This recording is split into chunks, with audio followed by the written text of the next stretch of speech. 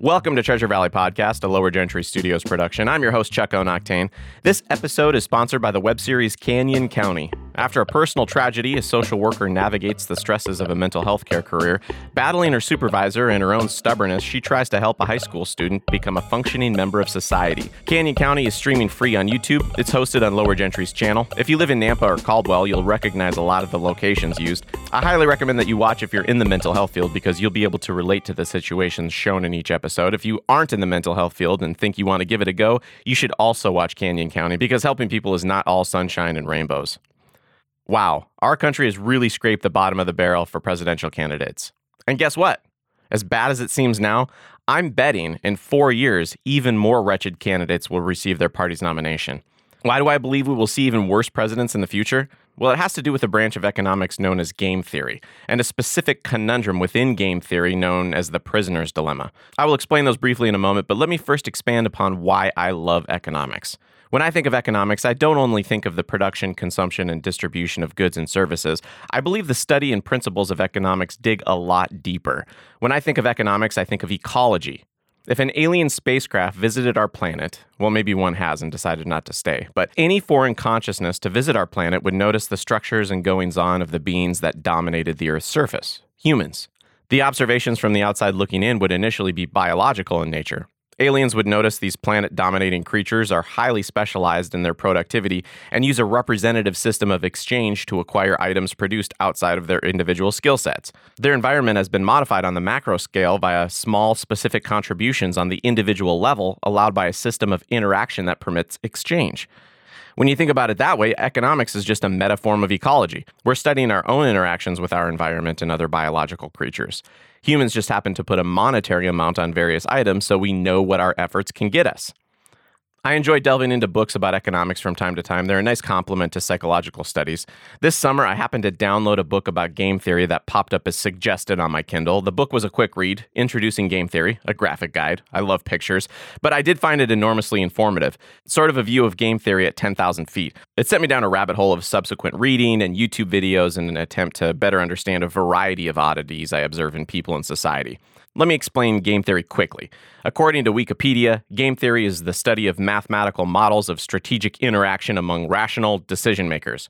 It has applications in all fields of social science, as well as in logic, system science, and computer science. I like to think of game theory as a way of predicting what people will do when you assume people are rational, and you know what incentives individuals will receive as a result of the decisions that they make. To give you an example of game theory in action, let me explain the prisoner's dilemma. Again, from Wikipedia, it was originally framed by Merrill Flood and Melvin Drescher while working at Rand Corporation in 1950. Rand was looking to apply game theory to possible global nuclear strategies.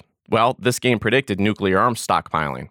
After the initial framing, Albert W. Tucker formalized the game with prison sentence rewards and named it Prisoner's Dilemma, presenting it as follows. 2 members of a criminal gang are arrested and imprisoned. Each prisoner is in solitary confinement with no means of communicating with the other. The prosecutors lack sufficient evidence to convict the pair on the principal charge, but they have enough to convict both on a lesser charge. Simultaneously, the prosecutors offer each prisoner a bargain. Each prisoner is given the opportunity either to betray the other by testifying that the other committed the crime, or to cooperate with the other by remaining silent. The possible outcomes are, if they both betray each other, each of them serves 2 years in prison. If one betrays and the other remains silent, the betrayer will be set free, and the silent, trusting prisoner will receive a 3-year sentence. If they both remain silent, both of them will serve only 1 year in prison, on the lesser charge. In this dilemma, it's beneficial for both prisoners to remain silent to ensure they only get the 1 year in prison. However, the only rational choice for both prisoners is to rat, because if you individually betray your accomplice, those are the best possible outcomes in your situation. Your choices are to remain silent and serve 1 or 3 years, or you can accuse your partner and get off or serve 2. If you can both keep your mouths shut, overall you would do better. But in your own self-interest, the betrayal has the best possible outcome. Hopefully that all sounds a little clearer than the poison scene from The Princess Bride. Fortunately, a majority of the human population doesn't usually behave in a way that's detrimental to all parties involved due to selfishness. However, the prisoner's dilemma can be quantified in another way that shows we might find ourselves in situations and unwittingly move ourselves into a position of loss and an ultimate race to the bottom. I've mentioned before in this podcast that I'm a teacher here in Idaho.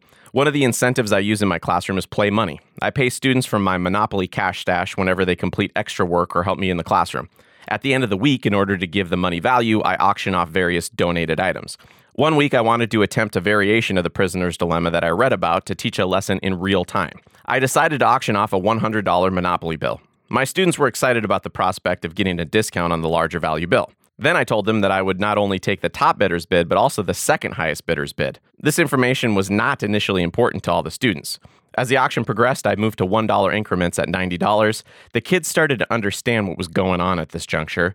When the bid reached $99, the second bidder had the choice of breaking even by bidding $100 or losing $98. Rationally, you might as well bid $100. Then the new second place bid had the option of losing $99 or just $1.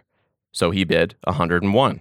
The top two bidders continued to bid up the price of the $100 bill to minimize their loss. Eventually, one of the students backed out. He paid $156 for nothing, and the winning bidder paid $157 for a $100 bill. The auctioneer won, and the two top bidders were damaged for their participation. The most hilarious example of the prisoner's dilemma comes from popular culture. If you didn't watch MTV in the 2010s and are unfamiliar with the train wreck of a reality show, The Jersey Shore, the idea behind the show was to film a cohort of party animals with Northeastern accents and cherry-pick every embarrassing drunken decision for national viewers' pleasure. One of the personalities on that show, Snooki, was notoriously whimsical. Early in the show, she was never seen without her Coach handbag, a cherished item that she apparently purchased prior to reaching fame. Suddenly, her style changed, and she was carrying around a Gucci bag.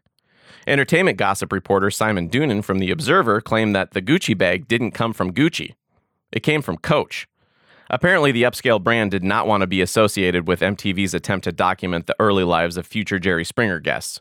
Well, Gucci was not pleased with this transition, so they returned the favor with an even pricier Coach purse.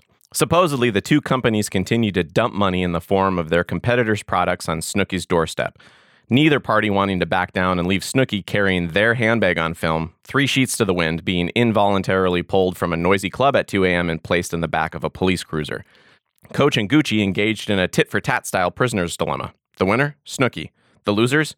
2 elite fashion brands. I like to think that story is true, but I was unable to reach Snooki for comment. The point is, these prisoner dilemma type situations are expensive and rarely beneficial. But how does the prisoner's dilemma apply to politics? Well, this is my thought. Here is a simple hypothetical. Imagine I'm running for mayor of Fancytown.